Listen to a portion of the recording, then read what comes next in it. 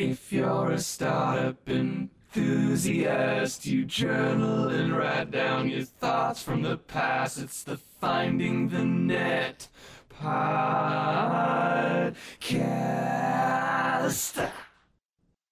Welcome to another episode of Finding the Net. I'm Andrew, product designer, CEO, and creator of Thunk, a journaling app that lets you find patterns in your thinking. And I'm Danielle, a self-conscious creator and content strategist building Thunk's audience alongside Andrew.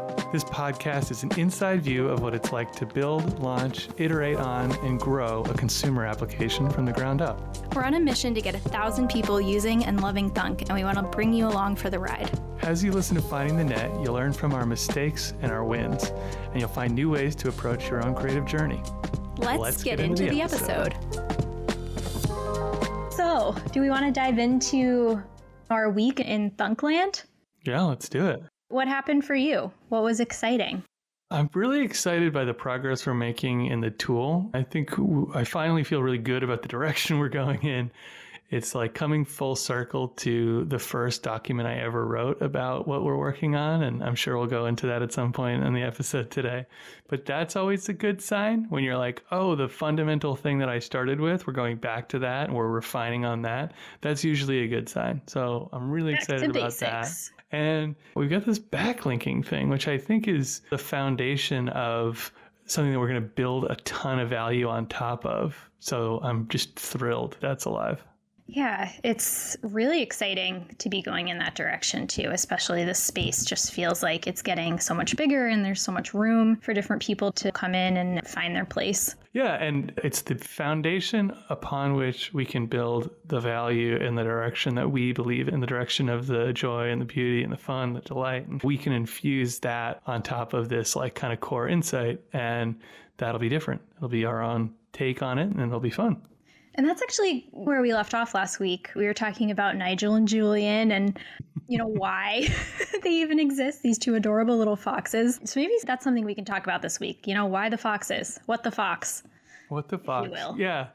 This is funny because the foxes we did really early in the process of branding. Like it was very quick that I went out and said, let's go hire someone to build us some really cute foxes. I remember you were sending me different styles from like artists you were choosing from. Oh yeah, I sent you all the artists that I was considering. Yeah. Right? I don't even know did I tell you where that came from? The idea to do that? I honestly don't even remember. Weren't they going to be something else first, not foxes? And then we liked sheep. The foxes. Sheep. Yeah, it was going to be sheep because we were doing like it was going to be the black sheep. The black sheep. Yeah, we had that whole conversation. And then, did he create? I think he might have created a couple of different versions. He did a sheep and he did a fox. And the fox was just so strong. It was just really apparent that was the way to go. I feel like people really love foxes too. I do. Yeah. The foxes are just the best animal ever. We did such a good job picking. We were the best. Maybe it comes down to an approach that I've always had, and it's a way of infusing my own self into what we're doing. And I think probably the people that are attracted to be around me and work on this thing are also find this kind of stuff appealing, where we just have a little bit of fun with what we're doing. And that's really what Nigel and Julian are. And some of the marketers that I really admire, or they're not really marketers, but people who do marketing in a particular way, like Johnny Cupcakes really inspires me. There's this guy, Elon Lee, who did all the work on Exploding Kittens, like the campaign that they ran on Kickstarter. Oh my God. And Exploding Kittens is so much fun. Yeah. And those guys just have some of the most awesome and fun, creative ways to market something. Elon, he worked with Nine Inch Nails, and they did this thing with a CD where they put like heat sensitive ink on it. So when it went into the CD player, it looked one way. And when it came out, it spun around and heated up and it looked different. I thought that was like such an incredibly inventive way to handle a CD. He did this whole program for Halo where they told a story over payphones. And so these payphones around the country would just ring and you'd pick it up and some fan would listen to the story. And there were like forums as they tried to reconstruct what they were telling. Johnny Cupcakes is a store that sells t-shirts, but it's called Johnny Cupcakes, and people are confused all the time and think that it's cupcakes, and they get really pissed off, and he thinks that's hilarious, and so he will talk about On April 1st, they actually do sell cupcakes. Yeah, even better. That's so much funny. So one day a year, they actually have cupcakes in the shop. Totally. But that he's just so fun to listen to and high energy, creative. So there's just so many fun things that I think you can do. And in software, I just feel like that isn't done as frequently. And I wanted to have some sort of a fun mascot for us. And we were really big on morning pages and stuff like that at the time. But I think that, that comes up, that idea in morning pages. But I think it's fundamental maybe to our customer is this idea of creating, and this idea that there are these two parts of yourself, this critic and this inner child, and that in order to create, we have to follow this sort of sequential process. It's like first the inner child gets to hang out and the critic has to go somewhere else, and the inner child just gets all his ideas out and comes up with them, and then at some point that critic does need to come back and look at all the work and be like, this is the good stuff and maybe this is the not so good stuff. And you have to trade in and out of these personalities. And shutting up the critic is one of the hardest things to do. I don't know, have you ever come across any difficulty with this in your work? Every day. Yeah, because it just comes in before you even realize it. I was even doing this in my morning pages this morning where I found myself like stopping and staring out the window, thinking of the way to phrase something. And it's like constantly like checking yourself. Just let it flow, let it flow, let it flow. And I'm reading the Getting Things Done book right now. Yeah. Classic. David Allen.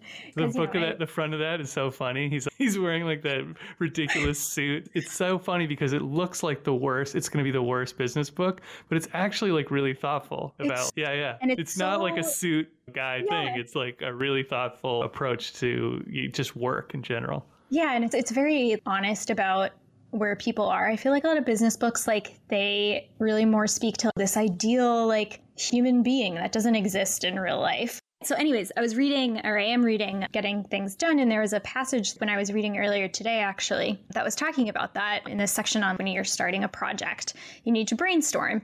And it was saying in the book, if you even care slightly what your critic thinks, and this is even in the context of other people, like if you're brainstorming different ideas, you stop focusing on the ideas and solving the problem, and you start editing yourself, which is what we've been talking about. And that actually limits your capacity for ideas. And you really need to be in that other state of mind, which is Julian, the inner child who's playful and just curious and asks why and doesn't think anything is a bad idea inherently, because kids don't. Yeah, there's this book. Gosh, I think it's by the folks that founded IDEO. I can't even remember the name of it. Something about creativity. But there's this funny part of that which really resonated with me, where they talk about going into a kindergarten and laying a bunch of paper and crayons and watercolors on the table. And if you do that and you just step back, these kindergartners, they'll just grab the paper and start drawing stuff and painting, and they will have zero hesitancy to start creating. That is the inner child, like just literally being children and living through their own existence. If you were to do the same thing, if you went to any conference room at any business and you laid out the exact same paper and the exact same crayons and the exact same watercolors and you left the room, everyone would just sit there patiently waiting for instructions about what to do.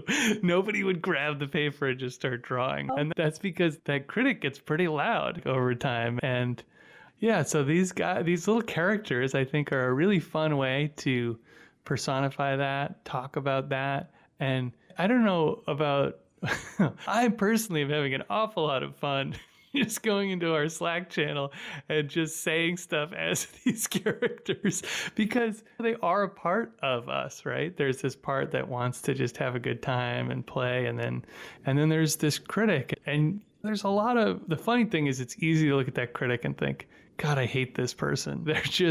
They're the problem. If we could just have no critic, everything would be great. And of course, that's a lie. Like, it's not really true. That part is your taste. That part is the part that makes things, really separates the things that are worth pursuing versus the things that are not. And we absolutely need it. But it actually has this really funny use for us, which is we can joke as a team when we're being really particular about something, like, oh, I'm Nigeling so hard on this. Like, I'm being a total Nigel on this. Or when I go down a rabbit hole in a thread on 10 different subjects. I'm just like, ooh, that was really Julian of me. Very Julian. Yeah, and I don't know, it brings humor to our interactions with each other, and I think that's such a hard thing to maintain in a company. It's just so quickly can become this thing where it's not fun anymore, and we're not enjoying ourselves. We're not seeing and playing with those different parts of our personality that come out throughout the course of what is ultimately a creative act, which is creating thunk, putting it out there into the world. Even just if we zoom out for a minute in the space in general, we're still going through our positioning and what exactly is thunk, what are we exactly creating. We're getting good. We're getting good, though. It's not done yet, but it's a lot better than it was. And in this kind of space in general, this like note-taking, personal knowledge management, it's just been so like sterile and academic. I'm writing my PhD and I am researching how molecules react to, I don't even know another word to go with molecules. And that's something we're doing like really differently. And I think Julian and Nigel are a really good example of that, because it's more, okay, it's fun, it's learning, it's creating, rather than this really academic act. That's what sucked all the fun out of everything, is like writing those 5-paragraph essays and teaching there is one way to do things and stop asking questions. And we're doing that really differently. And it's even part of our mission that we want joy and beauty and delight.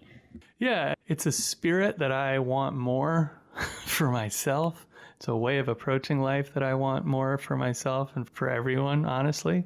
It is something that is sorely lacking in general adulthood, and even maybe in a very concentrated format lacking in whatever we want to call this, like personal knowledge management space that's going on. It was born out of, I think, a lot of very intellectual type people. And that's a great thing. Like, I'm glad that this is around, and I am definitely a nerd, and I'd be lying if I pretended that stuff didn't appeal to me. But it is really true that there isn't a lot of fun happening. And there is a lot of very serious discussions about personal knowledge management. And sometimes, I don't know, here's a good question for you. I don't know if you think this is true, but I do. So I'm curious what you think. Is it possible that the tools or the space has suffered from this thing where people are getting excited about the possibility of the tools, which I think is real, like these sort of networked thinking and this different approach? It is exciting and powerful. But sometimes I feel like the entire industry is just noodling with information and not really producing anything. And that, to me, is really contrary to what I want to do, which is help people create stuff. I don't know, do you think that's happening? Do you see that differently or similarly? Yeah, it's almost like it's like a race to collect the most knowledge, but I don't know what we're really like doing with it, if that makes sense. And I get caught up in that too, where I'm like, oh, I read this article and then I did my notes and then I put them here and blah, blah, blah. And it has been helpful for me writing weekly because I'm able to use that functionality to remix those thoughts.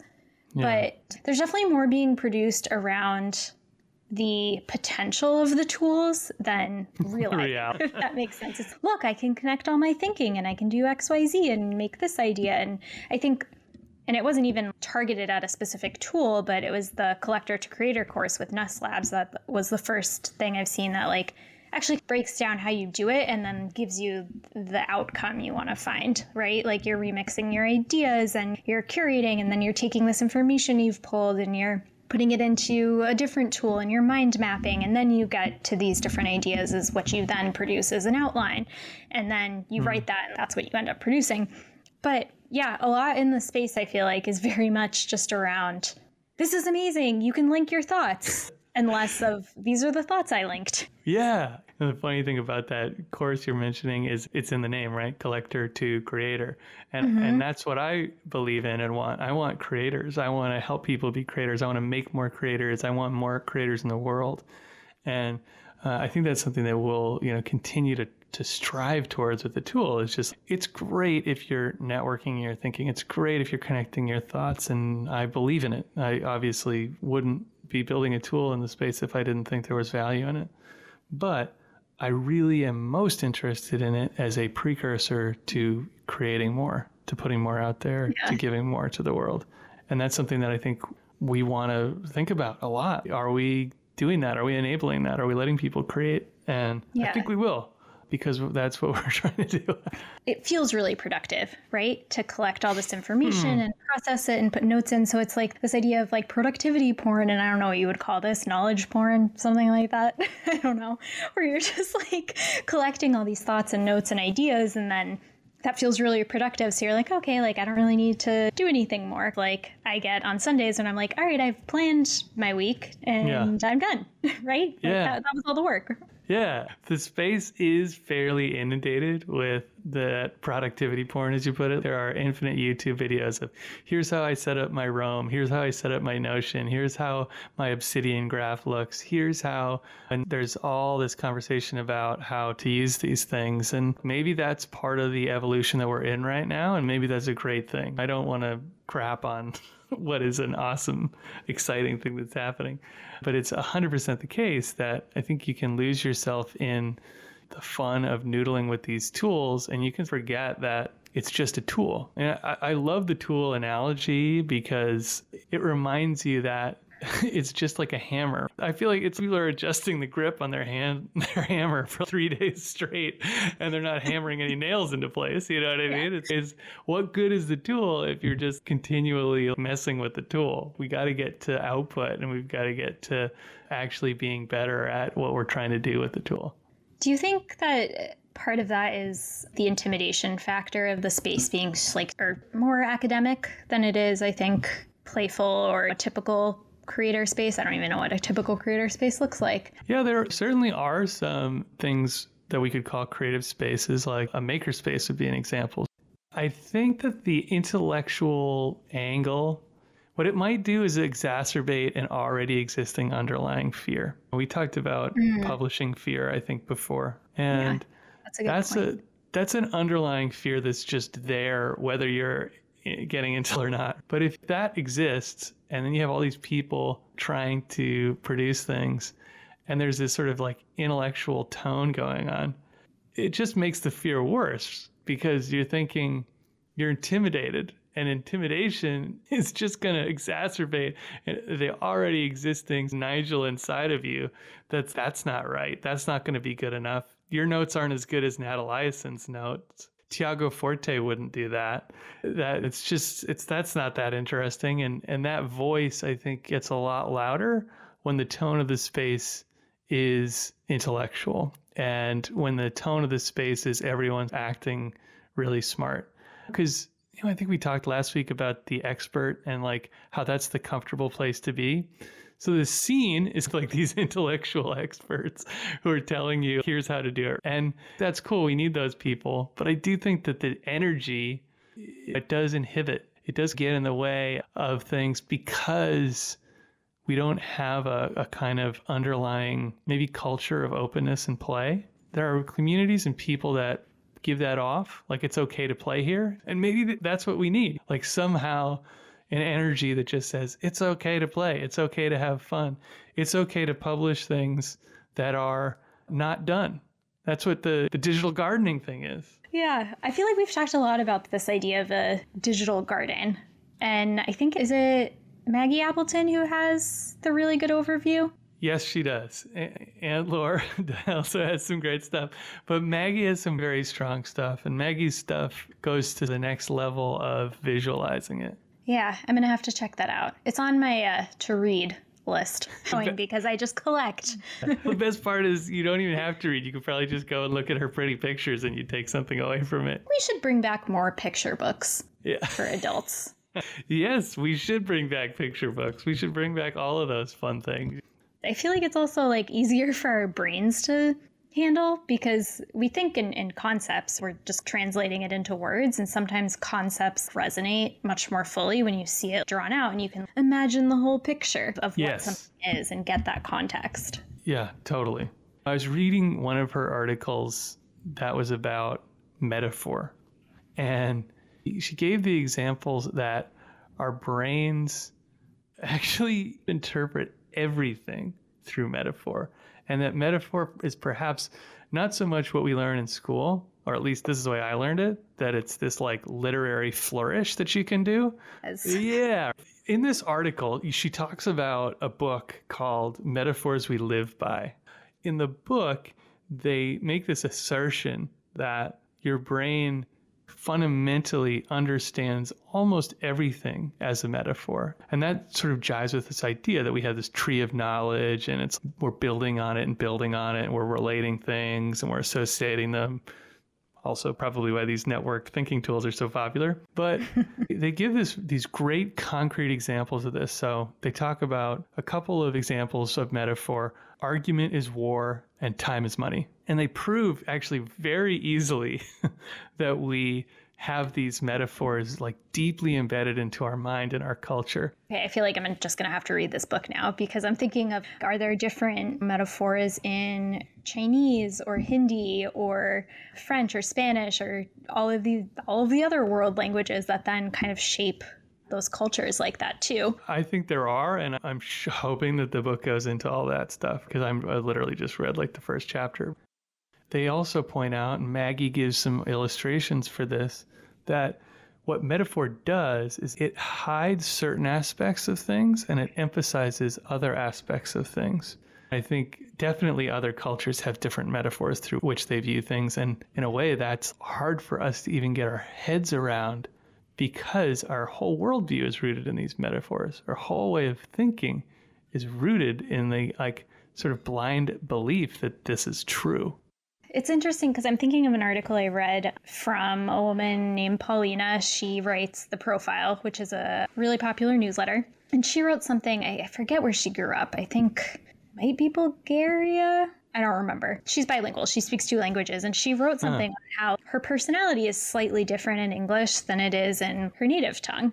And that's just so interesting to me that your brain can give you a different personality just because of the words you're speaking and using. And it's super interesting. Yeah, no, I've heard people talk about dreaming in other languages and how like their experience is different when they're dreaming in one language versus another. And maybe to bring this whole thing back to Thunk and what we're working on, once I started to read this book and realized that, okay, we do really interpret the world through metaphor, and we do have this like tree of knowledge that we just stack these metaphors on top of. And then we have this idea of digital gardening, right? And then we have this idea of this thinking tool that's connecting stuff. And maybe we're at just like the rudimentary level of, okay, A and B are associated with one another, right? These 2 ideas that I wrote notes about. But once I start to do that, I can really unpack my thinking in a very different way. We haven't really had a lot of tools that mimic this idea where I can sort of state in the tool, here's an association between these 2 things that might seemingly be different. And then there's the second degree things that are maybe not obviously, okay, yeah, these 2 things are associated, but A and B are associated, but also B and C are associated. So are C and A associated with each other? Like maybe, I don't know.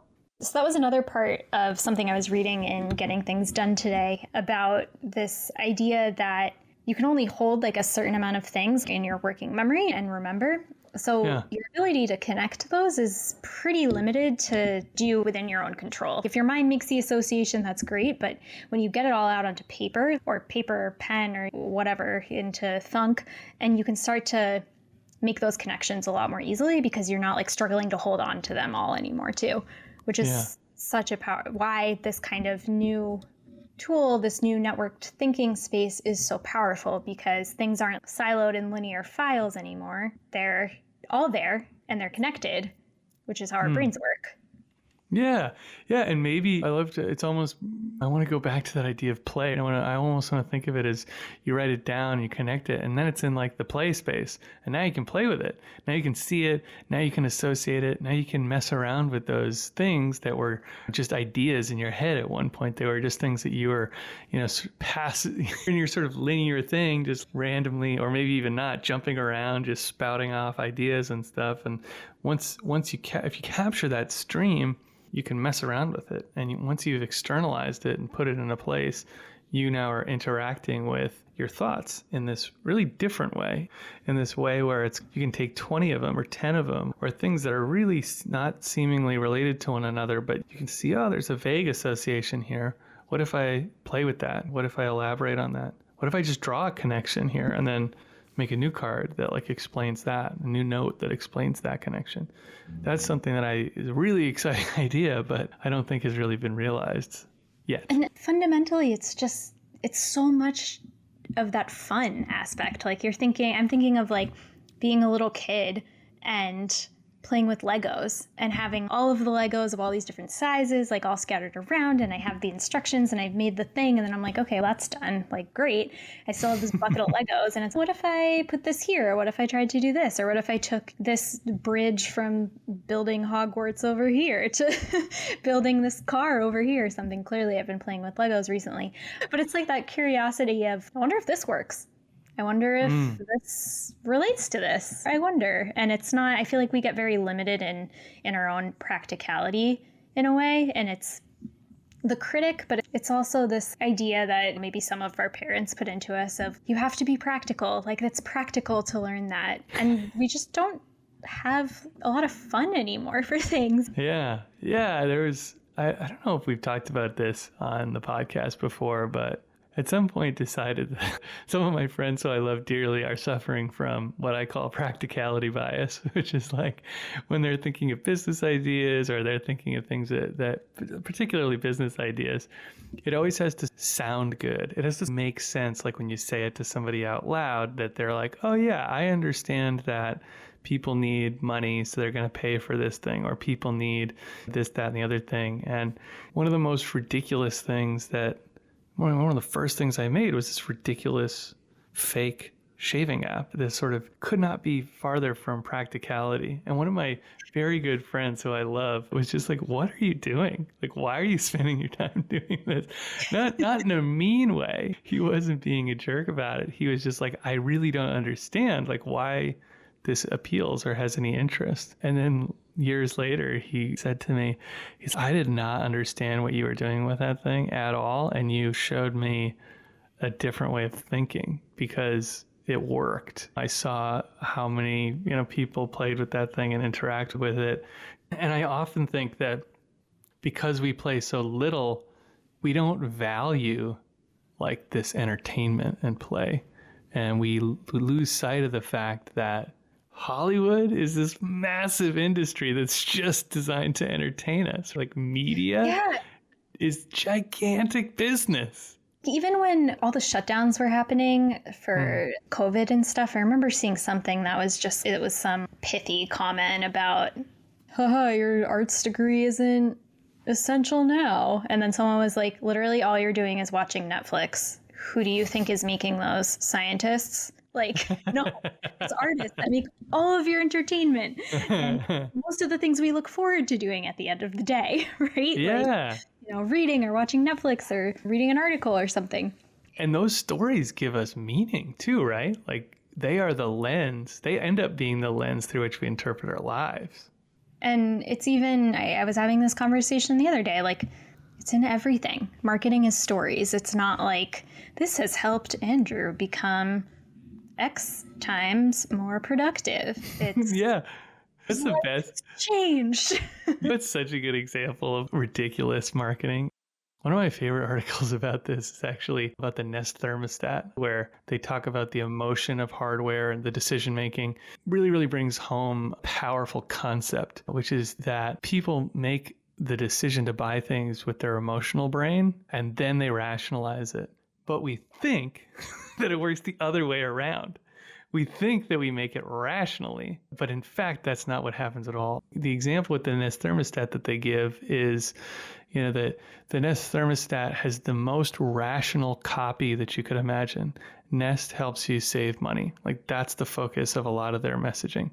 But their imagery tells you a very different story. Their imagery tells you no other thermostat in the world looks this good. This is for somebody who values aesthetics. This is for somebody who has taste, who wants a beautiful home. And you're going to be the coolest bro on the block when you get this Nest thermostat, which is how you sell it to your spouse, right? Like, very thought out, right? Like, that's what the conversation that happens. You want to spend $250 on a thermostat? Are you kidding? Yeah, but we're going to save money. This is an investment, genius. To drive it home, they show you a Nest ad and then they Photoshop in like a Honeywell thermostat that's in that like classic beige, color that like computers used to be made in before Apple sprung onto the scene, and it really shows you that if you just put that ugly thermostat in there, you probably wouldn't buy it. You probably wouldn't go for it. Because that decision making is made in this part of your brain that's totally not rational at all. And it's fascinating to sort of learn that and to see, companies focus on, telling you these stories as a way to sort of market to you and get you to make a decision that makes you feel good. And I love the way that you put it, like sort of connect with these things that we interact with. I love the idea of this, practicality bias. I think we should dig into that next week because I think there's a lot to explore there. Great. Let's do it. Thank you for listening to this episode of Finding the Net. If you're interested in trying out Thunk, you can send us an email to podcast@thunkjournal.com. We're in the midst of our beta program, and we'd love to have you join us. We'll talk to you next week. Thanks for listening, and you can always catch us on Twitter @DanielleIsMessy and @NowBand, exactly like it sounds. Bye-bye. Bye.